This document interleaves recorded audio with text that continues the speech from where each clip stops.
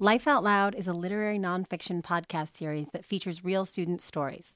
Born in a John Jay College creative nonfiction writing classroom in the fall 2015 semester, Life Out Loud seeks to diversify the perspectives typically shared in the CNF genre.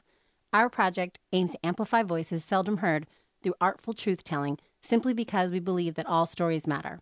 We make them, and they make us. You can always listen at lifeoutloudpodcast.com.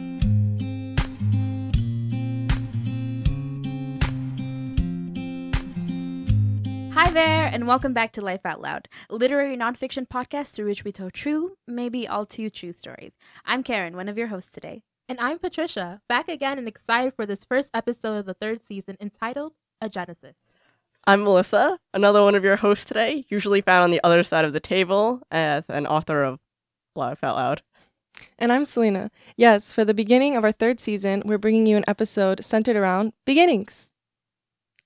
In this episode, three authors look at the commencements of integral parts of their lives, telling the stories of the impact these events have had on their lives. Just like life, not all beginnings are sweet. Right off the bat, we want to disclose a trigger warning for sexual assault in the first story. The time markers for the beginning of the story and interview and the end where their next story starts will be in the description of this episode. If you or someone you know is a victim of sexual assault, there are resources available to you, many of which can be anonymous. National Domestic Violence Hotline can be reached at 800-799-7233 and 800-942-6908 for Spanish speakers. This is a 24/7 hotline that provides crisis intervention in both English and Spanish and referrals to local services and shelters for victims of partner or spousal abuse. You can also contact the Stand Against Domestic Violence Crisis Hotline at 888-215-5555. Let's get into it. Our first story is from Yvette Diaz. Yvette is a banker by day and a student by night at John Jay College of Criminal Justice, acquiring a bachelor's degree in English. Although those two roles tie up the majority of her time, nothing takes more than her role of mother to her 13-year-old and new infant. Amidst all of this, her soul craves writing, and this was reignited with her spring 2016 creative nonfiction course with Professor Madrazo. She hopes her rawness and vulnerability in her writing makes even the smallest connection in the world. Thank you, Selena. Let's take a listen to Yvette's piece entitled Kitchen Table. I am sitting at the kitchen table. His voice is looming over me. Again. He's talking, but I'm not listening. My mind is elsewhere, trying to escape. An apartment full of people, and I feel completely alone. My father's in my parents' bedroom, probably watching Cops. I know this from his frequent shrills and exclamations when someone is caught. "Stupid motherfucker," comes out every few minutes. My mother is sitting on the couch in our living room, watching her beloved novela, Maria la del Barrio. My little sister Wanda and my grandmother are in our other bedroom. Grandma probably already asleep for the evening, and Wanda engrossed with the Powerpuff Girls. Then there's Precious, licking her paws as she sits on the love seat in the den, adjacent to the kitchen. The apartment is not massive, but it's cozy. Its walls certainly aren't thick enough to conceal sounds. I should know. I hear my parents' arguments all the time. Girardi, sitting next to me, is going on and on about how I am too friendly with other guys. What does he not have a complaint about? Today, the problem is that I was too friendly with my coworker when he appeared at my job, unannounced, trying to make his male presence known. Hello, I am friendly with the world, men and women alike. I enjoy people, I enjoy interactions, most of them anyway. I enjoy most things, most people, most everything, but not this. Not what this has turned into, what he has turned into. Girardi's voice continues with that dry sting of anger. My gaze settles on my perfectly manicured nails in that glossy black shade. I trace my left pointer finger over my name ring that sits on my middle finger. My name, Yvette, written beautifully in cursive. I trace its letters. They're solid and definite, not soft, not indecisive. He can always pick up on my concrete discomfort in his presence. My sadness makes him mad, so I attempt to mask my thoughts. Betraying me, they read like a teleprompter on my forehead. He's right. I'm not happy.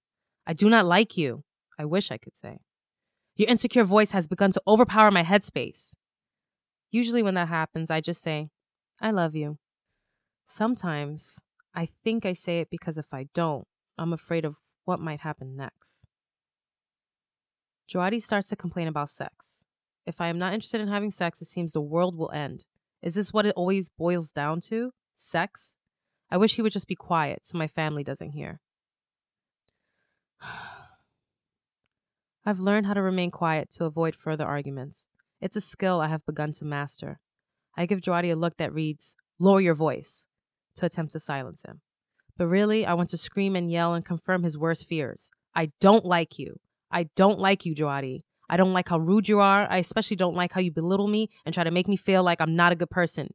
You're broken inside, and because of that, you try to constantly break me too. I'm tired of being called out of my name just because you're not happy with yourself. I didn't create you. I did not make you who you are.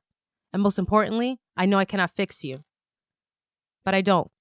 I don't scream or yell or say any of these things. I stare at my hands, at my nails, at the top of the kitchen table, at my name ring, at my name, Yvette. Anywhere but in his eyes. You know, he didn't start off that way. He was kind sometimes, even funny. And I convinced myself that my sister Leslie was right. I should give him a chance. I didn't mind that he was overweight. I thought he was sweet. But then things changed rapidly. Back and forth at first, like lights at an intersection. Soon, though, the sweet and funny seemed to all but disappear. He was abrasive. He was bold. He was no longer soft or unsure. His eyes glimmered when he felt my fear mounting. That look was more startling than his words, actually. He liked my fear. It made him feel important, I think. Joadi pulls my face closer to his, so my parents can hear him. Yvette, I want to right now. Is he nuts? Everyone is in my house. Right now, right here, in the kitchen? I don't want to sleep with him ever, but no less when my whole family is here. Why can't he just leave me alone? He squeezes my left arm with just the right amount of pressure that ignites a sharp pain to which I have grown familiar. I don't want to be here.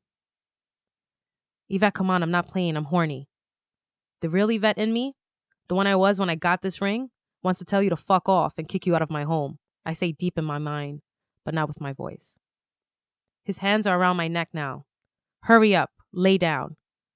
And so I do, on the floor, under the kitchen table, praying none of my family comes into the kitchen. I will get this over with, I think, quickly. Maybe he'll leave the house and I can contact Sprint and change my phone number. Maybe this can really be the last time. I can't do this anymore. I'll finally tell my parents. Tell them everything. Tell them how you said I can't leave. That time on my 16th birthday, the day you told me, no one's going to love you like me. No one will want to love you. Damn. I don't want to have sex. I don't want to have sex with you. Just one more time. Last time. Your skin reminds me of dirt. Your kisses are wet and desperate. The cold floor is rubbing against my back. The underside of the table looms over me. I'm ashamed of what I have become and allowing you a place in my world, my life, my body. I am no longer strong. I am not powerful. I am not Yvette. Tears form around my eyes, but that doesn't stop you. It never does. I retreat inward. My eyes fixate on my right hand that is placed on the floor. My name ring, Yvette, staring at me in shock, like I've betrayed it. It glimmers back at me, reminding me that I am not me, not her, not that name. I am not Yvette. He's got to be close to finishing. Joadi, don't, I warn. Get out. Don't come in me. But I know my words don't merit much. They never do. Fuck.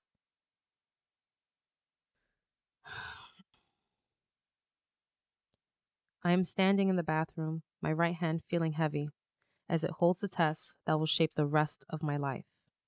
The life that will be passed on to another. The one I will name Yvette, like me. Only, she will be better. A better Yvette than me. She will be beautiful and firm and solid, like the one on my ring. She will not stand for the things I've stood for. I will make sure of it. EPT, I'm pregnant, you say, huh? I am pregnant. And now things must change. Wow. Thank you for that, Evie. Thank you so much for sharing. Yeah. Yeah, Really. I'm just like thinking about it. I'm just like very deep in thought about it because I remember reading this the first time and I was so taken aback. Yeah. And I was just like so like it was just like feeling it to the nines.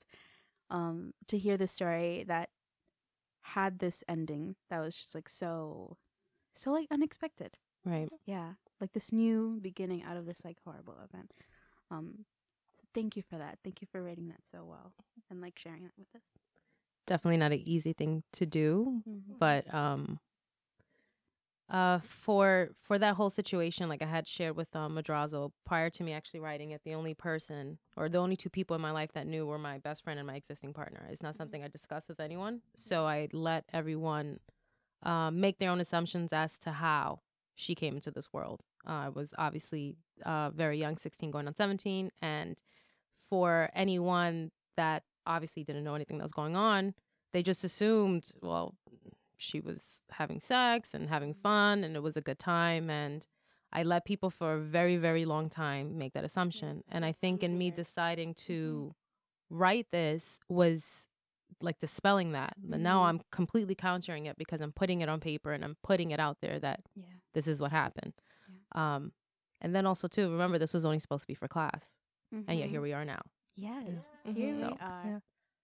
It's definitely like eye-opening for like, because like you can't assume certain things about people just Right. because they're in Absolutely. different situations. Absolutely. It's a very Mhm. powerful piece. I Yeah. really enjoyed reading it for the first, like I remember reading it in class. It was just amazing.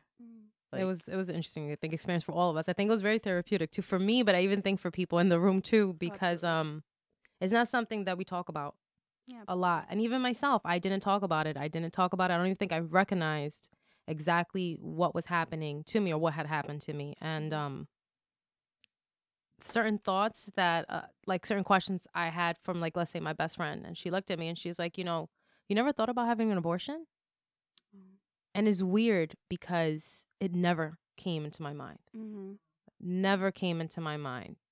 I found out and I instantly went from, oh, I want to go to a college in California, to, okay, well, now I have to figure out, I have to stay in New York and I have to figure out where I'm going to go and what I'm going to do, and me trying to figure out the rest of my life.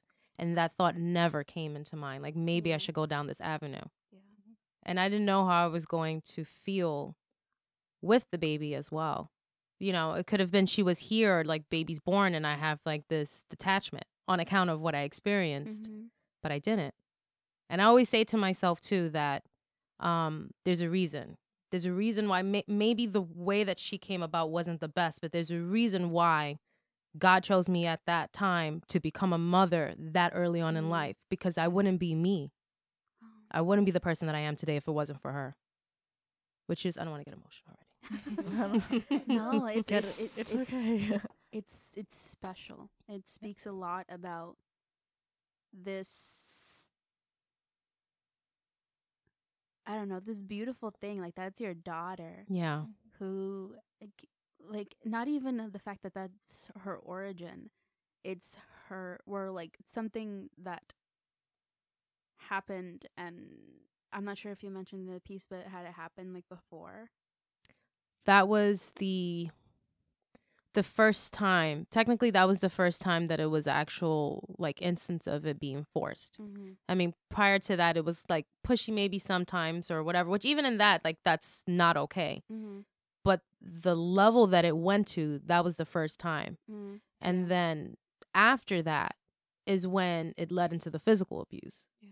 So the buildup of things is something that it needs to be noted in terms of like domestic violence, because people think it's okay if it's like, well, maybe they speak ill to me sometimes, maybe they call me out of my name and it's not that big of a deal. It won't escalate. But it is a big deal because it begins to escalate very easily and nobody pays mind to it and they brush it off. Part of our problem too is that, like, when you get in an argument with someone, right? And you say something incredibly mean and, you brush it off, which sometimes it happens, right? Like, no one's going to be perfect, but we need to be mindful of what we're saying and how we're saying. Just because before you know it, it could go from you just being like, oh, shut up, to, oh, shut the fuck up, to, oh, shut the fuck up, bitch. How did we get there so fast, Yeah.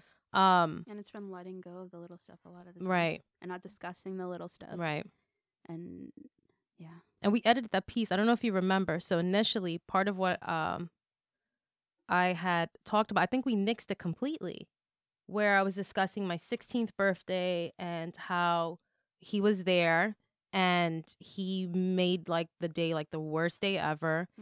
Everybody was at my house, like my family, and everyone singing happy birthday. And he was dead silent. just standing there. And I remember like thinking like, why are you even here? It started building up like early on from that verbal, him kind of being too intrusive, and then the commentary too. Why are you dressing this way? And where are you going? And why are you hanging out with all of these people? And think about it. You hear about situations like this in like adult relationships, but teen abuse, right? Teen domestic violence happens a lot too. So I was 15 going on 16. Why should you be concerned with who I'm hanging out with?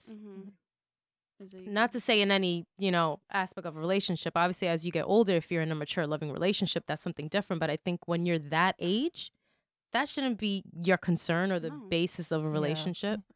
But to answer your question, that was the first time that it was to that level. And then as time progressed throughout the pregnancy, that's when the first time he ever laid his hands on me was when I was 3 months pregnant with Mimi. And it just continued on from that. It just kept going where it went from it happening maybe sometimes to it happening every day. And him, an abuser, it's sad to kind of say, but they're very smart. Wherever he would put his hands on me would be places that you cannot see.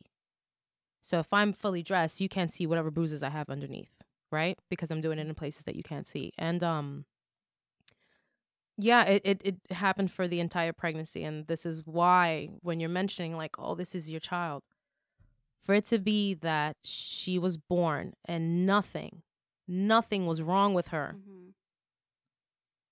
There's nothing short of a miracle, I guess, when it comes to that. That to me is like a miracle in itself, because the level of stress and abuse that I endured, and even like straight to my belly as well, how would you imagine that a child's going to come out and be perfectly fine? And she did. She was perfectly fine. She was just like so destined to be this good thing in your life. She was meant to be here. That's why this is why I say I don't know why all these other thoughts never came into my head, but there was a reason why she needed to come to the world when she did, and there was a reason why I'm her mom. Okay. Oh God. It's so true now. Stop, Karen, because then you're gonna make me start. Okay. That's Mussolini. I think we both have mascara on too. So. I know. Oh my God. Okay. Oh my gosh. Well, that was really beautiful. I'm like crying. But okay, so at the very beginning of this piece, you talk about everyone else is doing. You talk about how your father is watching Cops. You talk about how your grandmother is in the bedroom, what your dog is doing. And that's how the night starts, with the usual, with the comfortable, of course, before the night morphs into something really ugly in that kitchen. It reminds me of what you say about your then partner and eventual abuser, about how he didn't start like this. He started out being understanding and kind. The calm before the storm is clearly a theme here. What was the process of developing this theme like? Well, the purpose, I think, in me mentioning what everyone's doing is to kind of put to the forefront that this really intense moment is happening and there's so many people around. Right. So for it to be that you feel like there's nothing you can do to stop it. So that's, okay, the fact that all these people are in the house and there's not an instance, there's nothing in the story of you hearing me say, I screamed for help. I yelled. I felt trapped, even though that there was so many people around me. My mom was in the house, my dad was in the house. I felt trapped and I felt that there was no way out.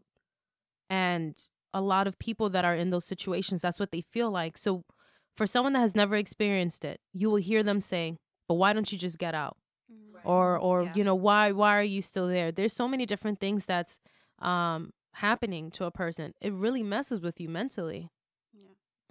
And this is why, too, in addition to that, the whole theme of me talking about the person I was before and the person that I am now is because those experiences change you. They impact you so much where all of a sudden you lose track of the person that you are. And you get warped into this, I don't deserve better, I can't get better, or, just completely settling with whatever's happening in that moment, or just bottom line, fear. Yeah. Fear is a huge thing, and you could hold it over a person. And this is what, for a lot of people that are in situations like that, that is held over their head. that like daunting fear of, I'm going to die. I'm going to die. This person's going to kill me. And to feel like there's no way out. Not to mention as well, at least I think the impression that I give people, and then that you can even get from that story, is I'm not a timid person, and I'm not quiet, and I'm not reserved, and I'm not the type of person that's going to take shit from anyone. So the fact that I'm taking so much shit from this particular person, that level of embarrassment is huge. Yeah.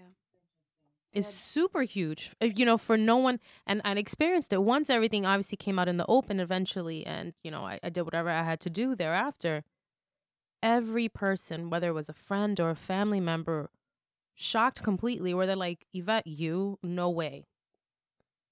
But unless you're in it, and maybe too with that, having that theme, it would help other people to kind of understand why people end up staying in these situations longer than they would, right? It came from so much conditioning. Right. Like, it doesn't just like happen where suddenly someone like, when you're in a relationship, it's not that, or any kind of like instance where this person is someone that you know and you are supposed to respect and Right. are supposed to like love to an extent. It'll never just happen where you just kind of, it's what a lot of people don't understand about people that go through this, is Right. that it doesn't just come from, you don't just like let it happen. Like, why would anyone make it up? No, that things happened? Like, it builds up. Exactly. And there's other factors too, at least for my situation. He was my best friend's brother. mhm. That's one. He went to the same high school as me. He stopped going, like he dropped out, but we were all in the same high school. Yeah, we knew friends. We all have around the same people. And that also ended up, like, for my senior year, being one of the toughest things to deal with, that you have strangers, people you don't even know, walking over to you and saying, well, I hear you're keeping your daughter away from her father, and that's horrible. You're a bad mom for that. What the fuck?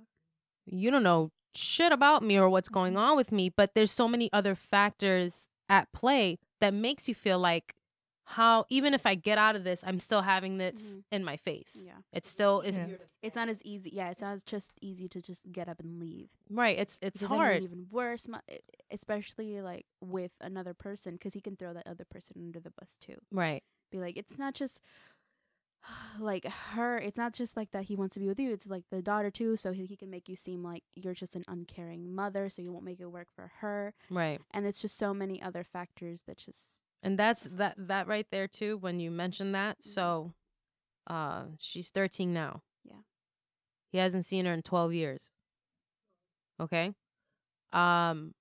If he were ever truly interested, right? Truly interested in being a father and being a parent to her, you would fight to the ends of the earth Exactly. to be around. Mm-hmm. You would be as nice as you could to you. Not even that. I mean, not even go down the avenue of even dealing with me. This is why they have a court system. You want to see your kid? Yeah.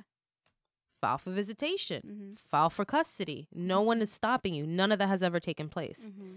None of that has ever taken place, and he doesn't support my child either. So, so who's keeping him? right. This is so. It's like, it's a testament to it. So if you wanted to, my point is, then if he ever wanted to use that, right? Like, you kept my kid away. You could have done whatever you wanted to do or had to do to be around your child. You decided not to. Not to say that I would allow it. I would fight to the ends of the earth to protect my kid. Let's be clear. Twice as hard. Let's be clear. Definitely. Because Oh my mama would God. not just roll over and say, okay, yeah, no. My, No, blame no you. way. no. There's no forward effort. Once that child was born, this is when I got out the situation. When Mimi was a month and a week. Seeing my kid and having her physically in front of me and saying to myself, there is no way I'm going to have this baby experience this life. No way. And I did whatever I had to do. And I take care of my kid and I protected her. And thankfully, this is not a life that she's experienced. Thank God. And on the subject of Mimi, Yeah. what always gets me about the story is reminding myself that there is that other life involved, who was not even like born at the time of the moments that you capture in your story. Your daughter, like, you look at her traumatic conception and the different legacy you wish your name to have. Right. And she's now 13 years old, and you don't see her as a product of something horrible. You see her as like the light of your life. Right. And you have this immense love for her. And this episode is about beginnings, this episode of the podcast, and their effects on the middle of our stories and ultimately the end of our stories. Right. So how has this beginning affected your story with your daughter, if at all? Well, that's a really interesting question. I don't think I've really sat there and tried to like narrow that down or nitpick it. I think maybe experiencing what I did, it made me appreciate. So this is why I point out how healthy she came out, right? Mhm. That was like number one. I'm like, thank God she's okay, right? I kept saying, thank God she's okay, thank God she's okay. And then as she, started to get bigger, and from that, baby phase to the toddler phase, I've always looked at her as Mimi. I didn't look at her as Mimi, part of me and part of him. Mm-hmm. For some reason, Mimi's always been just this separate individual that lived in me. She, Yeah. and You that's just housed her for a little right. bit. And not that she doesn't. Obviously, there's things like she looks a lot like me, thankfully. But she has, features, and even sometimes when I see her, mannerisms and things like that, that's, from her father's side, or maybe just like from her father. And I don't feel any certain way. I know that I've had conversations with people where they're like, oh, it just burns me when I see my kid make that face and they look just like their dad. And maybe it's because I've disassociated myself so much from him. He, for me, literally is just that person from the past that, in part because of him, she's here, but he holds no weight. Yeah. I don't know if that makes any Yeah. sense. So in terms of how I interact with Mimi and how we continue to interact. So now she's 13. She's officially the beginning stage of a teenager. Oh my Oh gosh. And it's an interesting thing to see, like, because remember, I had her so young. I still remember what it was like when I was 13 years old and what I felt and everything that I was experiencing. And it makes me, I think, be a little bit more empathetic to, how would I word it? When the kid is like, Mommy, I just don't want to go out. And she wants to just lock herself in the room and act like the world doesn't exist. When I was a kid and I would attempt to do that, my mom would be like, no, you're going to do what I say. And that's it. I give her room sometimes. Yeah. I give her room Yeah. to be. Yeah. I guess maybe that's me pointing out the whole thing of her being an individual. She is. Mimi is Mimi. She's a part of me. And in essence, she's a part of him too. But she is Mimi. And I've always, since she was small, I've always instilled that in her. And I hope it continues.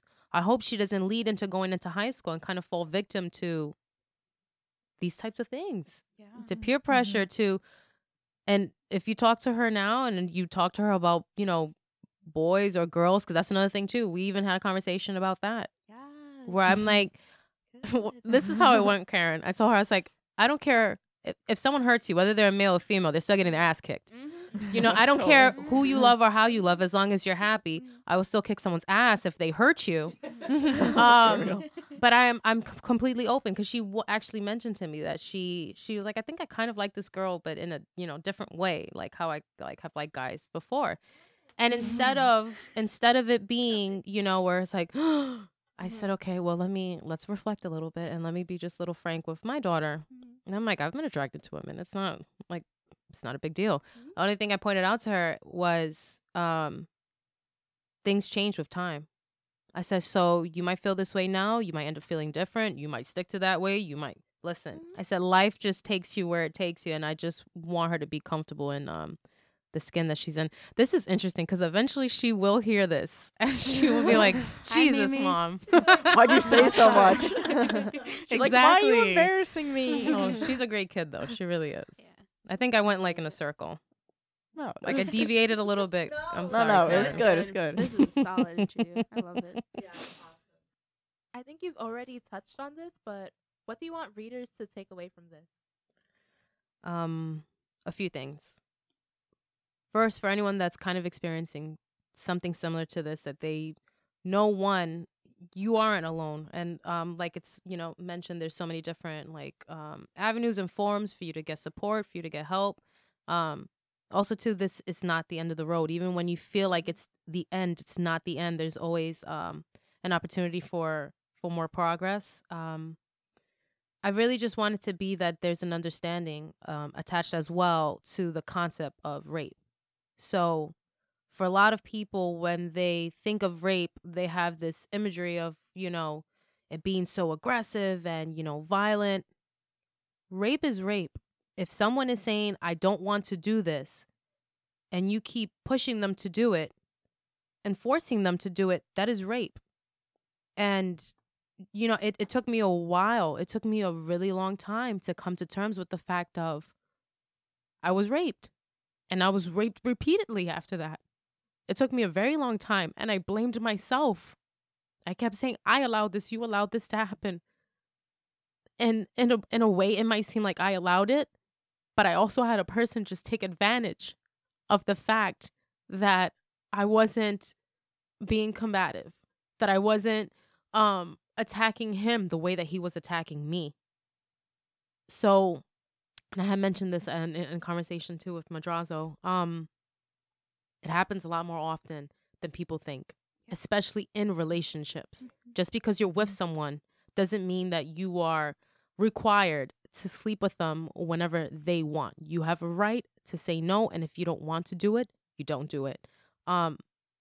So that for me is also a big deal, I think, in this piece, for people to understand that. And also as well for people that experience rape in this way and then have children, as a product of their rape is in front of them, for them not to feel like it's the worst thing in the world or to have resentment towards their child. I know everyone's not meant to be a mother, but having Mimi prove to me how much I was meant to be a mom more than anything else in this universe. And if someone could just take that from it, maybe reflect back from themselves and say, okay, I went through these hurdles, I went through these tough moments in time, but damn it, I'm a good mom. That would be really good for me too, to have it be that someone reads that and feels that way. I think I got lipstick on the mic. It's okay. Oh my gosh. Yeah, Yes. you are a good mom. Seriously, Yeah. you're like the best person I know. I hope so. I hope the baby feels that way too. Right now, I'm like God. I literally God to that child. Where it's like, hopefully that keep loving continues. me. Yeah. Yes. What? Oh my god. I need to say Oh my god. I don't know. Just thank you for that, Yeah, because thank- it's Oh, Karen. I'm sorry. But I know that sometimes when you experience this thing, it's hard to see yourself. Thank you, Alyssa. No problem. It's I'm hard to prepared. see yourself and hard to see anyone thinking of you as more than the experience. Right. And And I didn't want it to I didn't have that be my identity. Mm-hmm. And it was for a bit. It was a very, very tough time for me even after that, because I was so dark inside. Like, why did all these things happen, and why am I experiencing this? And beating myself up to like, God, you should have left earlier, and like all of these you put all these different scenarios in your head, and that anger and resentment, it could eat at you. And I did my best to let it go. A lot of writing, actually. Back then I used to write a lot too. I didn't want it to be something that defined me completely. And this is why back then too I used to do a lot of domestic violence, public speaking, and I stopped because I felt overwhelmed saying my story over and over and over again. And for me, it was like, okay, if I'm going to move on, maybe I got to stop talking about this for a bit and just focus on life right now in that moment. And I focused on Mimi, and I focused on myself, and because thankfully that worked and it helped. She helped you through it. She has no idea. She has no That's so idea. Just crazy. her existing has been An absolute blessing. yeah. I hate you guys. They're all crying. But it's just because sometimes there is just this immense pressure on like people that have gotten through it. I hate saying survivors, and I hate saying victims, and I have Right. some of my own reasons for that. But there is so much pressure on people that go through this to like become this beacon of healing Right. and strength, and that it doesn't give them a chance to just be exactly Or heal, or even heal itself. exactly. Or 'cause- even heal. You got to take care of you too. yeah, exactly. So thank you for you, Thank Evie, you. the mom, the banker, the person with the great hair, the person with the banging outfits, and the like slide tattoos for coming in Yes. here Thank you. and talking about just a part. It is This- not this your is whole great. life. It is not everything that defines you. It is a part. Yeah. Yeah. Thank you And- so much, guys. Thank you. No. Thank you for being here. No, Thank literally. you for sharing.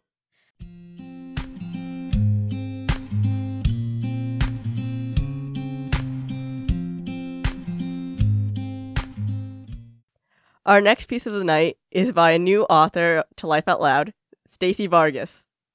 Stacey Vargas is a senior at John Jay College, majoring in criminal justice management and minoring in criminology. After encouragement from a former student, Stacey took a creative nonfiction course, which was her first creative writing course ever.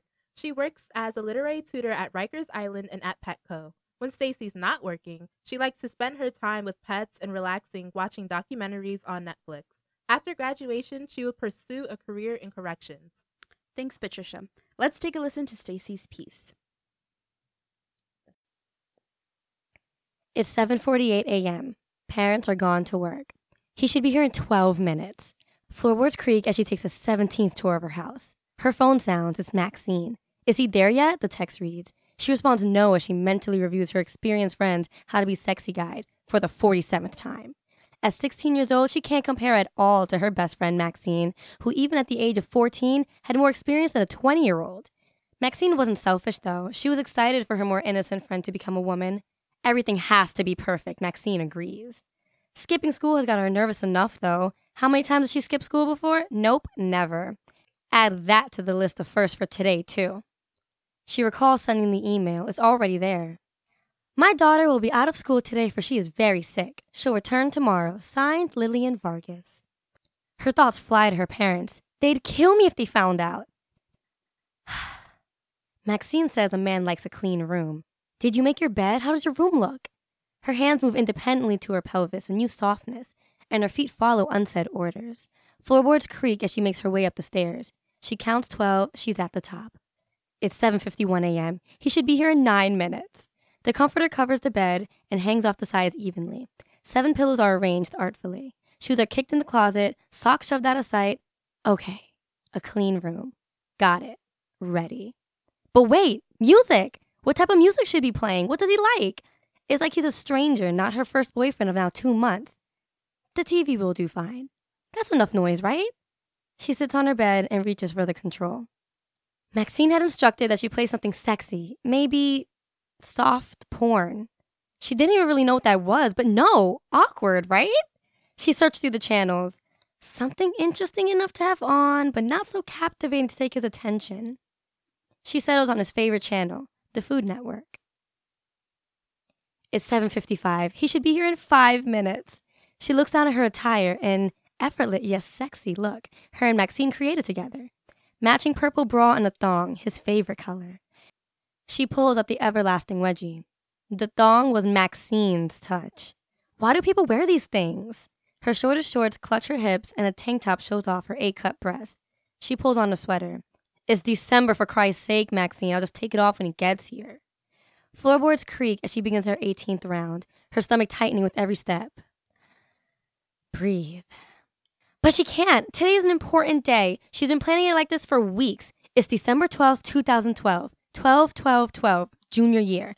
Maxine says losing her virginity on a day like this is memorable. Nothing can go wrong. Something special will happen. Breathe. Wait, first period hasn't started yet. She can still back out. Text Emma, never mind, my parents came back. I'll see you at lunch, and pretend to be unhappy about their first time getting interrupted. There's still time. No. It's 7:57 and her phone lights up, but this time it's the guest of honor. I'm walking down the block, she reads. She stops. Can she really hear his impending footsteps coming down Elizabeth Avenue? He'll be here in 30 seconds? Her hands fly into an unfamiliar smooth surface, scratching, then to her phone. He's coming down the block, she texts Maxine, having to redo every word because her fingers are prone to typos at times like this. Oh, shit! Floorboards creak as she makes her way down the stairs, slower this time. She's on step 3 when there's suddenly a figure outside her door. Step 4, step 5. The doorbell rings and sends her heart into double time. Step 6, step 7. She can see he's bent over, tying his shoes maybe? At a time like this? He stands up again and puts his hand to his mouth, biting his nails. A nervous habit she detected when she showed up at his chorus concert a month prior. He stood up with his choir on the far left side, trying to hide. Lyrics bumbled through the fingers in his mouth. She smiles. Step 8, step 9. The floorboards are creaking. 10, 11, 12. Fuck! She pauses to look in the mirror. Breathe. She opens the door. He's wet. It's raining? He walks in sheepishly smiling. She welcomes him with a kiss, trying to act normal. It feels different though, so she pulls back. He nervously asks if he should take his shoes off. Surely he can't be feeling the way she does. Why is he acting nervous? She's not the first person he's had sex with, not even the second. She would be the third notch on a belt she was just starting to fasten. They stand together awkwardly for a second or two too long. He's waiting for her to make the gesture to lead him to where they're going in the house. He's like a guest waiting for his tour guide to lead him. Why is this so weird? This is supposed to be perfect. Floorboards creak as they approach step 11. He makes a joke about being glad about having an excuse to not do his math homework. Ha ha ha! They both laugh too loudly. He walks in first and sits. He makes a 16-year-old boy dent in the comforter. She notices. Floorboards creak as she makes her way around the bed to sit next to him, to make an imprint of her own. She sees that he visibly relaxes when he notices the cooking channel playing in front of them. But anxiety still seeps through her pores, and she fears he can sense her fear. Fears she's ruining everything. Stop ruining this, she tells herself. He puts a hand over hers, playing with her fingers, and makes a joke about her timeline of photos on the wall. She laughs and jumps up, trying to hide picture day from the 3rd grade. Yo, you got no teeth! He laughs loudly, trying to take a picture of it for blackmail on his phone. They're play fighting now. What do I do now? Straddle him. With relief, she recalls step 2 of Maxine's how-to. She's on top of him, a new view for her. Her thighs have never felt the feeling of a body between them. Someone else's body. He kisses her and lingers. Lean into him, lay him down. She recalls step 3, but suddenly starts to tremble. Too sexy! She stops and awkwardly laughs, looking anywhere but in his eyes. Tell me a funny story, she says, trying to lose her awkwardness and laughter. She hopes that as he talks, she can gather time to think more clearly about Maxine's instructions. He pauses, then says, okay, but you can't tell anyone about this. He proceeds to tell her about a time he was playing video games with his 2 best friends when suddenly they started to fight, something about one of them cheating. He found himself trying to break it up, and the next thing he knew, one of his friends pushed the other into him. Their lips touched accidentally, he confesses. She laughs. I tell you to tell me a funny story and you decide to tell me about the time you kissed Aaron? She's laughing loudly. Now she has her own blackmail. I'm telling everyone, she squeals. They play fight again. The trembling is gone now, and determination sets back in. She knew from the day he asked her out that this was the boy she was going to lose her virginity to. It had already been decided. She could do this. She knew she could. He was a sweet boy. After all, he was willing to overlook the glasses and braces and the fact that she always came attached at the hip to her best friend. She wasn't popular, but then again, neither was he. He wasn't going to break her heart, and she was determined not to graduate high school a virgin. That was key. Maxine would not have it. He kisses her again, and she lays him back, like the instructions she was given said to. Now she's naked, in front of a boy, another first for the day. Should I get a condom? He whispers in her ear. Her voice too loud breaks the moment. Yeah, get it. She says bluntly and still too loud. Damn it. Surely it was a way to make that sound sexier. Maxine didn't mention that part. Floorboards creak as he gets up and he makes his way over to his bag. She stares at the ceiling. Oh God, remember your safe words. Remember your passage, Stacy. See, Maxine says to always have a passage in mind to recite if the mind needs a distraction from what's happening to the body. It's a calming method, she says. Remember the passage, remember the passage. Start saying the passage, start saying the... He's smiling at her and tearing open the package. Quickly, he slides it on and is over her again. Are you cold? He suddenly asks. Remember the passage, calm down. She smiles, assuring him everything is all right, and he gets to work. Negative b plus or minus the square root of b squared minus 4ac over 2a. Negative b plus or minus the square root of b squared minus 4ac over 2a. Negative b plus or minus the square root of b squared minus... What? He says. In your head, dumbass. The passage is supposed to be said in your head. Don't look weird. Ah! Negative B plus or minus. Oh my God. Ow. What the fuck? Negative B plus or minus. Damn. Ow. Okay, breathe. Breathe. Negative B. Oh my God. Why am I doing this? Is this sex? Is he in? Oh my God. This is horrible. Negative B plus or minus the square root of fuck. A lifetime passes and he gets up. It's 8:42 a.m. and she's grown 5 years older. She stays on her back and checks the time. We can make it back before second period. Should I apologize? That was difficult. She does as such, and he reassures her that there's nothing to say sorry for. He zips up his pants and he smiles at her. It's genuine. He puts out his hand in an attempt to help her off the bed. They dress, and they make their way down the steps, floorboards creaking, with their fingers interlocking. They march up Elizabeth Avenue with a newfound pride, a weight in her legs she's beaming about. She's already recalling the last 42 minutes in her head, so she doesn't forget to report any of it to Maxine. He walks through the front door of Teaneck High School with her in tow behind him. I gotta go, he says with a boyish smile. See you at lunch? Yes, you will. She smiles and kisses him goodbye. Then quickly, she darts off to find her best friend. Wow. Oh my gosh. Girl, that story. I love this story. Me too. Oh gosh. Yeah, especially after like the story that we just heard, the first one. Having this is just like a nice, just like a refresher, and just so it was just so funny and like well done. And yeah, just thank you for being here, Stacey. Thank you so much for having me. Thank you for Thank being you. here. Yeah, thank you. So your story is told through like the third person perspective. What made you choose that? Like, when did you decide and during your writing process that this is what you wanted to do? So in class, Professor Madrazo once said, it might be easier to write about something you would never want to write about if you tell it from another perspective, like removing yourself. And I was thinking, what was something I would never write about? And I'm like, well, I would never write about a sexual experience.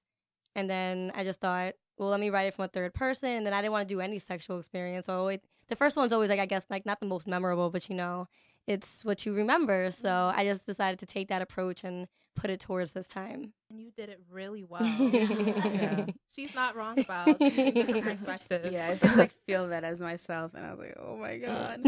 It was so funny. It was just like really well done. That's how she got me. I was like, I'm not going to write about something I don't want people to know about. Mhm. Just exactly that. Yeah. I'm gonna do it. Like, I love how you mentioned, like, how in the story that you have, like, a specific passage you recite during that whole experience. And, like, how did you decide that was the passage you needed to keep calm? In high school, I was that, like, I'm in band, I'm in advanced math classes, braces, glasses. I was that kind of girl in high school. So it was just, Same. I don't know. It was just, I was already in trigonometry that year. So it just came in. So just you went to the safe place of Yeah, trigonometry. I guess. It's a The first time quadratic trigonometry formula? is safe. Math Right, I was doesn't like, excite really? anyone, No. so Is you want trigonometry? to calm yourself, think of something alright. boring. So. That's like the last thing that's going to Yeah. calm me. Exactly. So I have a question. Is trigonometry still your safe place? No, it's not even like, I don't even enjoy it. Like, Who does? I don't know. The Alright. quadratic formula just stuck in my mind. Yeah, and I noticed that you included the time of the day a few times while letting us into your inner dialogue of like what you're doing or what your feelings are, like leading up to the moments of like this boy's arrival. And it returns one last time near the end when you say it's 8:42 and she's grown 5 years older. So what was it like going from a girl freaking out while still managing the time to this like brand new like woman? Well, I guess it's just the experience itself, like prior to it happening, of course, you're nervous. That was the first time I'd ever done anything with any guy, anybody. So it was just like, oh my God, I'm nervous. Like, what's going to happen? Is this going to be like the movies? Is this how Maxine said it was going to be? So, I was just really nervous. And then afterwards, just like, well, I did it. Yeah. I'm grown. Relatable. I can do what? Right. So like throughout this, you're like talking about how like Maxine was like coaching you through it and everything like that. And yeah, like, did you ever feel like pressure because of her? Or like, was it something that you just wanted to do and she was like this helping force through that? I would say, she was my best friend. So, of course, there was always the hearing what she would do and be like, oh, well, I wonder what that's like. So it wasn't like I had to do it. She had done so much and I'd done so little. We were still friends. So it wasn't like, she's forcing me. She's not going to be approve of me if I don't do it. But I just wanted to do it. It's like a rite of passage, apparently, So it was just like, I'm dating this guy. He's my first boyfriend, so it's gonna happen. Maxine helped me out, Okay. and Maxine was just as excited as I was to help me out. So. That's so nice. Yeah, just like have someone to like confide in and be like, no, listen, this is the formula. Right, this is what you do. It's like a cocktail. Of, like, Down to the last detail. Like, make sure it's the purple thong. Right. Your color, like, I would love to know where she got all this from. She was too grown. yeah, like what? So, my last question for you is, what would you want your readers or your listeners to take away from this piece? I guess I would say, it's always just relaxing, is to kind of make fun of yourself sometimes and just to make light of a situation. And, there's sometimes that we take ourselves too seriously. So it's just, reading this, I guess if I had told it from another perspective, it might not have been as funny. Everyone's nervous their first time, but, just to write it this way just makes people laugh about it. So it's not such a daunting, oh my God, she had sex type of story. Yeah, I feel you. It's just like, oh my goodness, watch this kind of awkward person just like get through this. And like, it was just very, like, it was just like, there's just like so much innocence to it. Like, it was just like sweet. And I'm just like, we all kind of find it relatable, even if we had the best first time where nothing was awkward and everything was like in the movies, which, I'm sure. Rose petals on the bed. Oh, dear. Everything is fireworks. We don't know how they get fireworks. We don't know. But yeah, everyone can find it like relatable and like, have like just like a giggle.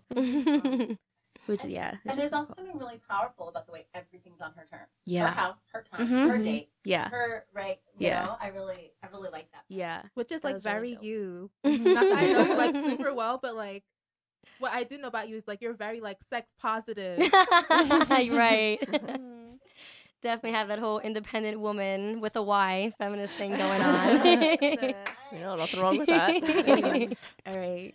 Well, thank you, Stacey. Thank you. This has been awesome. Yes, Like, thank this- you so much for sharing this story. Thank you for really. listening. It's a good story. I really enjoyed it.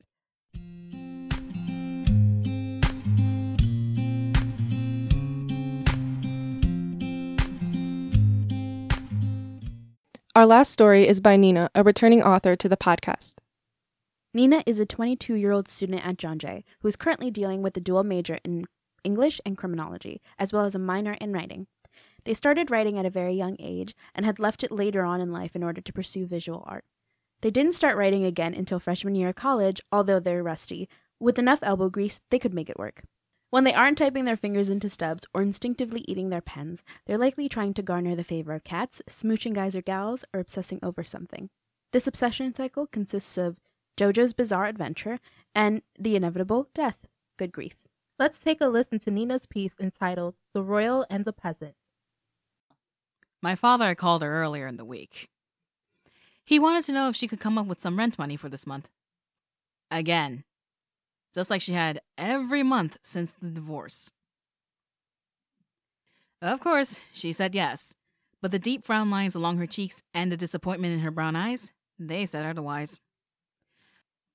For the record, my mother is almost 60 years old and looks to be in her early 40s, except when he calls. She always looks her age every time he calls.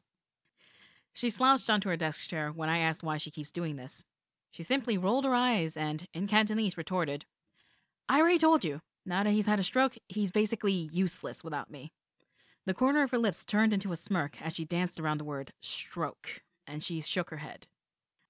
I think it's his punishment for drinking all the time. But was it really punishment if nothing much has changed for him? She fell silent for a moment and looked away. He's too damn lucky for his own good, I'll say that much. It's about time something knocked him down a few pegs. Not that he didn't deserve it. His luck, I meant. He used to be such a nice person. Her smirk softened into a warm smile. You should know, she said to me. Your mother isn't stupid enough to marry someone who treated her like garbage. Yeah, But then she pinched the bridge of her nose and closed her eyes. The dark bags underneath only darkened in response. No, your mother was stupid enough to marry someone poor, someone arrogant, and who then treated her like garbage. But it wasn't always like that. They met when they were 9 years old, classmates, way before they ended up across the world in Brooklyn. They used to both go to a small building near the border of Guangdong, China, for their education, and even the same place for their high school education afterwards. The building wasn't in the best of shapes, she recalled. There was no paint on the outside, nor the inside for that matter, and the floor was just dirt in the beginning.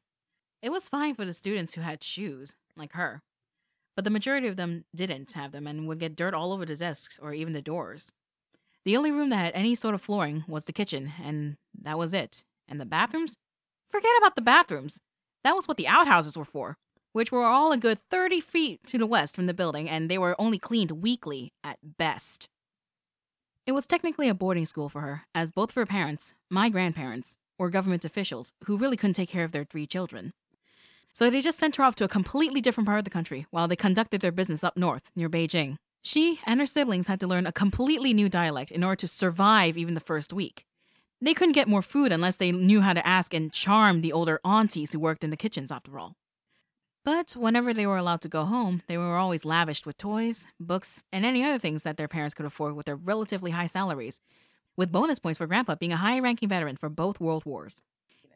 They even kept a few cats and a dog in their home, she told me once, and an older maid with a crooked nose, whom she had dubbed Beijie, the term for sister nose, much to the woman's dismay.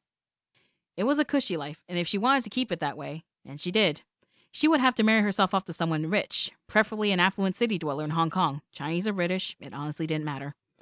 Or a wealthy white foreigner who could take her back to his beloved America as a trophy wife. It was only logical.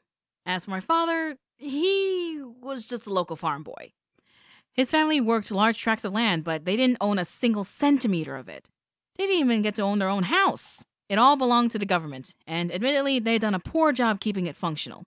Sometimes he could be seen out in the middle of the night trying to pump water out from the well for tomorrow, but would get nothing even after an hour of trying. He was also the reason why said well had a dent in it, but that was only because he dared my mother to throw a loose brick at it. Basically, he was as poor as they come, my mom continued, looking up from the bills that she had counted in her hands before wrapping them with a thick rubber band. Pitiful, even as my own mother would say. His family would have had to work day in and day out for literal pennies, and they could only keep a small handful of the things that they've grown for themselves. The only thing that the old bag appreciated was that everything else they grew would go to the rest of the country, if it lasted long enough. Back when I was a kid, she said, I would sometimes be paid for doing those errands around the neighborhood, and that includes picking his family's and neighbors' vegetables, and then hauling them halfway across town, all while carrying over 120 turnips from across 7 plantations. All of them were about the size of swollen baby heads.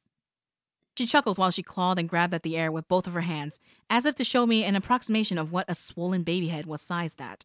You have no idea what kind of person your mother was. I was the class president, and I used to be the absolute best turnip hauler, at least 3rd best in the entire city. At least. I was unstoppable. And apparently it was enough to catch the eye of my father, who had, allegedly, been head over heels for her for years. He did everything he could to get my attention, she said. He would steal these huge puffy peonies from the market and then put them on my desk. He would try and talk to me while I worked, and hell, he even beat up the kid who took out my chair from underneath me. She tapped on her desk with the bills. Of course, I beat the little shit up first myself and with the same chair, but that's besides the point. But one day, her class was let out into the nearest park, which was still under construction. At that point in its development, it was nothing more than some public fruit trees, wild berry bushes, and a high chain-linked fence with barbed wire looping at the top. But somehow their teacher believed that it was a good idea to let them out and learn how to forage for food in the wild. They were all given a basket each, but due to a shortage, she had to share hers with him. He just patted himself on his chest and said that he'll do everything and I just sit back and be impressed. She shrugged. I basically said, screw that, and began looking for the furthest tree that I could find from the group. That was my first mistake. The tree that she had chosen was among the tallest ones in the park. Mom, who at the time was probably about 11 years old, could barely see the top of the leafy canopies that hung overhead, and the sound of buzzing mosquitoes only intensified. Her abnormally hairless skin pricked up as the wing beats fluttered against her arms, and she refrained from swatting at them and only proceeded to climb up the tree. The pointy, jutting bark dug into her arms, and the bark on one side of the tree was already half rotted and falling apart. But she didn't care. She resorted to using her nails and a pencil to make her way up. Probably 3 of her fingernails had popped off of her nail beds at the quarter point, and the blood from her throbbing fingers was now smeared all over the tree. But it didn't even matter. That giant grapefruit at the top, the very top of that tree, she had said, was the prize. Mom pointed up. That was all that mattered. Meanwhile, my father was catching his breath at the bottom and calling her name and telling her to come down. I just told him that I found this a real winner and kept going up. But for some reason, his voice was sounding a lot more nervous than usual. I was near the halfway point, she continued, when I realized that the buzzing mosquitoes were getting louder and louder. I assumed that they were just following me and maybe one went into my ear, but then I looked up again. My second mistake was thinking that a hornet's nest was a giant fruit. I only realized this when I saw this thumb-sized bee creature flying at me. Her fingers curled back as if wincing from the thought. I jumped down from that height and I twisted both of my ankles, but we both started to run. She sighed. I was a bit too slow, though, and I got stung twice, at the back of my head. She pointed to the nape of her neck, right about here. The pain was like nothing I've ever felt before. It was dull at first, so I was able to get away, but then it exploded. She pulled out one of her cheeks. I lost feeling around here, everywhere really, and I got really dizzy. I was nowhere near the rest of my classmates. I don't know if I said anything or called for anyone, but I still fell over, and then I blacked out. But somehow, when I woke up, I wasn't eating dirt. Instead, I was somehow on my back.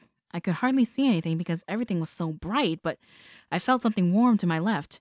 It took a while, but then I would realize that I'd somehow ended up at the hospital, all the way in the next town over. My mother looked down at the wad of bills in her hands. She offered it to me to check, but promptly pocketed it when I shook my head no. How did I end up all the way out here? My mother wondered, but there was really only one person next to her that day. That someone, she said, who tried to make me eat when I was basically drooling from the side of my mouth, at least until he gave up on the 3rd day. At that point, he just gave me a fresh turnip. She curled her fingers back into claws. 2 guesses as to who it was, but before I could speak, she only smiled and patted me on the shoulder. We got to get going before nightfall. My mother and I are standing out at the outermost corner of 58th Street. The bright blue tarp, held up together by bundles of metal rods, snap above us when a gust of autumn wind ripples by. The sound only makes the men behind the styrofoam stalls at the fish market call out even harder for attention. All of them cry out, in a twangy, almost slurred Cantonese-like dialect, "Fresh fish! Really fresh fish! Cheap fish!" In Sunset Park 8th Avenue, 2 blocks amidst the constant stream of faces that, more often than not, ignore them outright. The evening crowd has not arrived yet, but the constant bumping and weaving to avoid the people only make me creep towards the muddy sidewalk edges as we wait. Another gush of ice and water makes its way down to the block when a man tips over a styrofoam box. It carries with it the stench of fish rot and whatever little blood that remained from the butcher's board. My mother isn't smiling anymore, and is, instead, constantly peering down at her phone and running her hands through her thinning black hair after each gust of wind blows by, knuckles glowing white from the chill. She isn't wearing much either, just a baggy houndstooth sweater and a pair of stretchy pants threatening to fall off her narrow hips. They did a good job of hiding the wad of $20 bills in her pocket, 23 in all, and that was all that mattered. It would take another 15 minutes of standing before he'd finally arrive for her money. His hair is now a powdery gray with very few spots of black left, and he parts it in a way that best hides his receding hairline. His skin looks dry and rough like a raw potato, and with line upon line of wrinkles etched around his eyes and cheeks. The left corner of his mouth now droops from the stroke, but today it almost looks like it's realigned with the rest of his face. Almost. He slurs his greeting to me before nudging us towards the nearest restaurant, one with a thin, white awning overhead, and a smarmy-looking cartoon chef peering down at us from overhead. My mother keeps her gaze down, and is the first to step past the glass doors. I tried to imagine them young together before he left. I tried to imagine them foraging for food, running from bees, holding hands in the hospital, deciding to marry even though Grandma forbade it, move to America themselves where things would be hard. And I can see it, sort of. When my father left our house for the last time, I was 10 years old. It was quick and it was sudden, but when the door slammed behind his heels that last time, one look at my mother was all I needed to know that it was all over. She didn't weep that day, nor any of the days after. But the way her shoulders fell from their upright, proud posture, the very same posture she learned to keep as the daughter of proud government officials, that was what told me that she was all but breaking. Oh my god, that was such an amazing Wow. story. That's beautiful. I Thank you. want Blown more. away. I want Yeah, more. it's like a very like it's like a cliffhanger, but it's not like jumping off the edge. It's like, oh my god, I'm falling. I've been told it's Cut that a out. specialty of mine.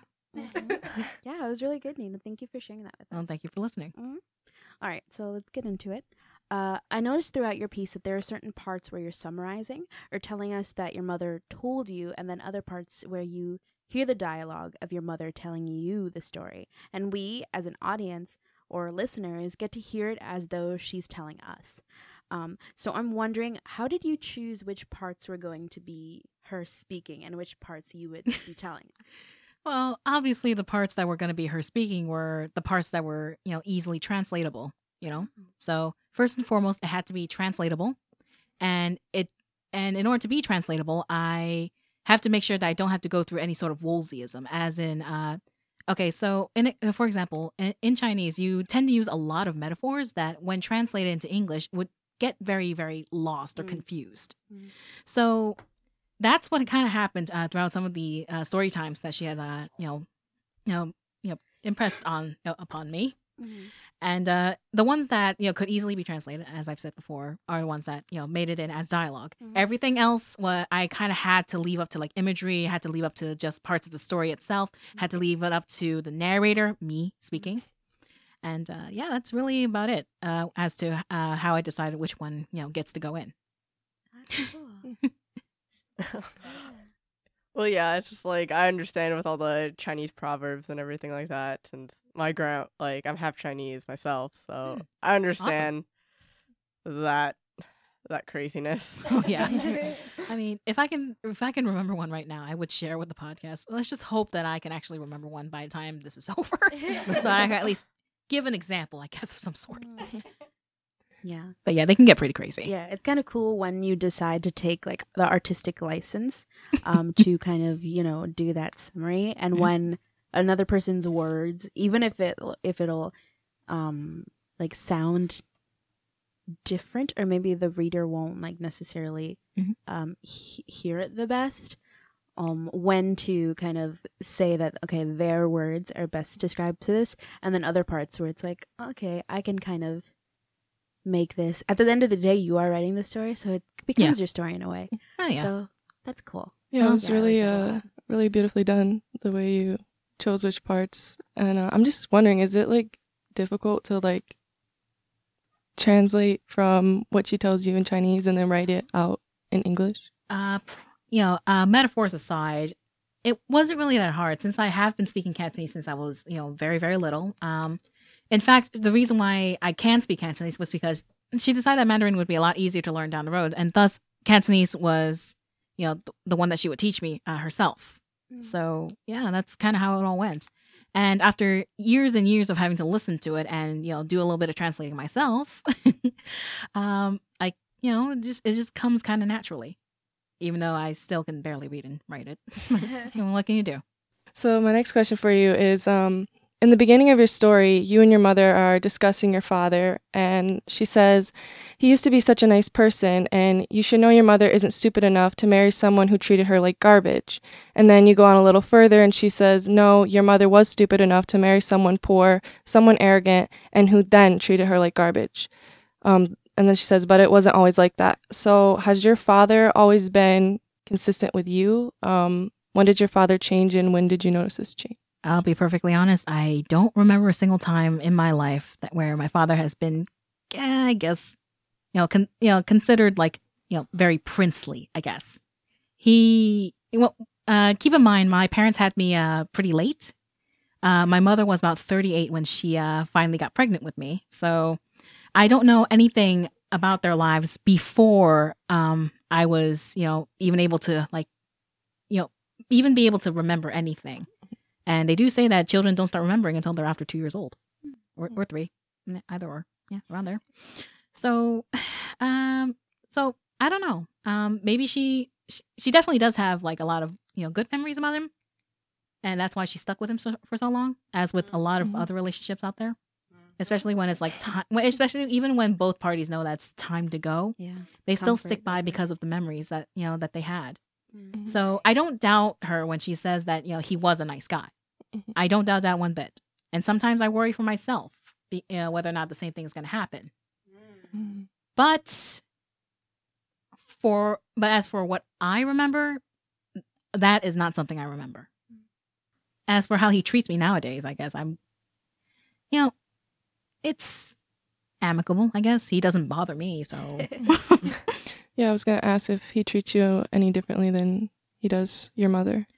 Nowadays, kind of hard to say. We don't exactly converse for long periods of time, and if anything, I do try to actively avoid him. Oh. So I don't know. I just kind of leave that up in the air. Honestly, though, like I've said before, the less I see of him, the better. So yeah. So, what would you like readers to take away from this?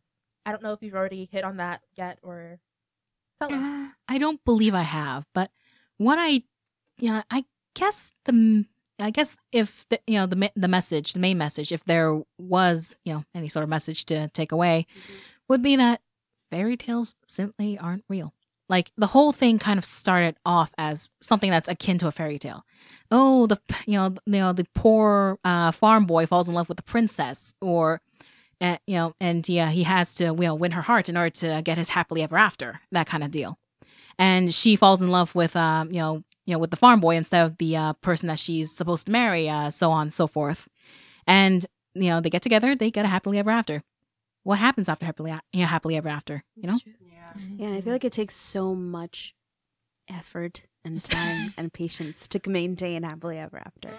Like, Oh yeah. oh yeah. I feel like we've all kind of gone through Oh my that. Maybe God. not in a relationship sense, but Even in- friendship. Yeah, friendships. Mhm. Even with Mm. parents sometimes. Oh yeah.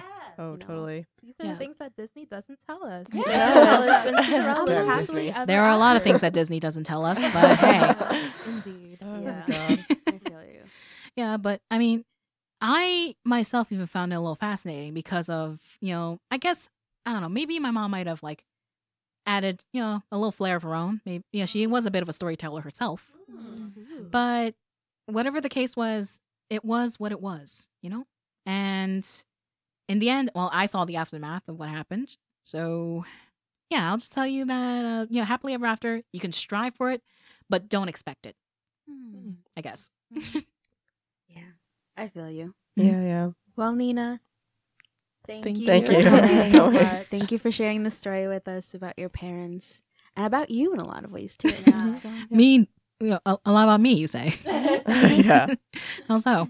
I don't know. It's just like a person's like origins and how they come about, and how like this beginning of your parents like coming together, and like you reflecting upon that.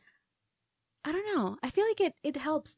Do you feel at all that it helps you in some ways, like to cope? kind of like stray maybe, or has it taught you any lessons so that maybe when you get into something maybe as serious as them, like you start that beginning, like will that be any different? I'll tell you this.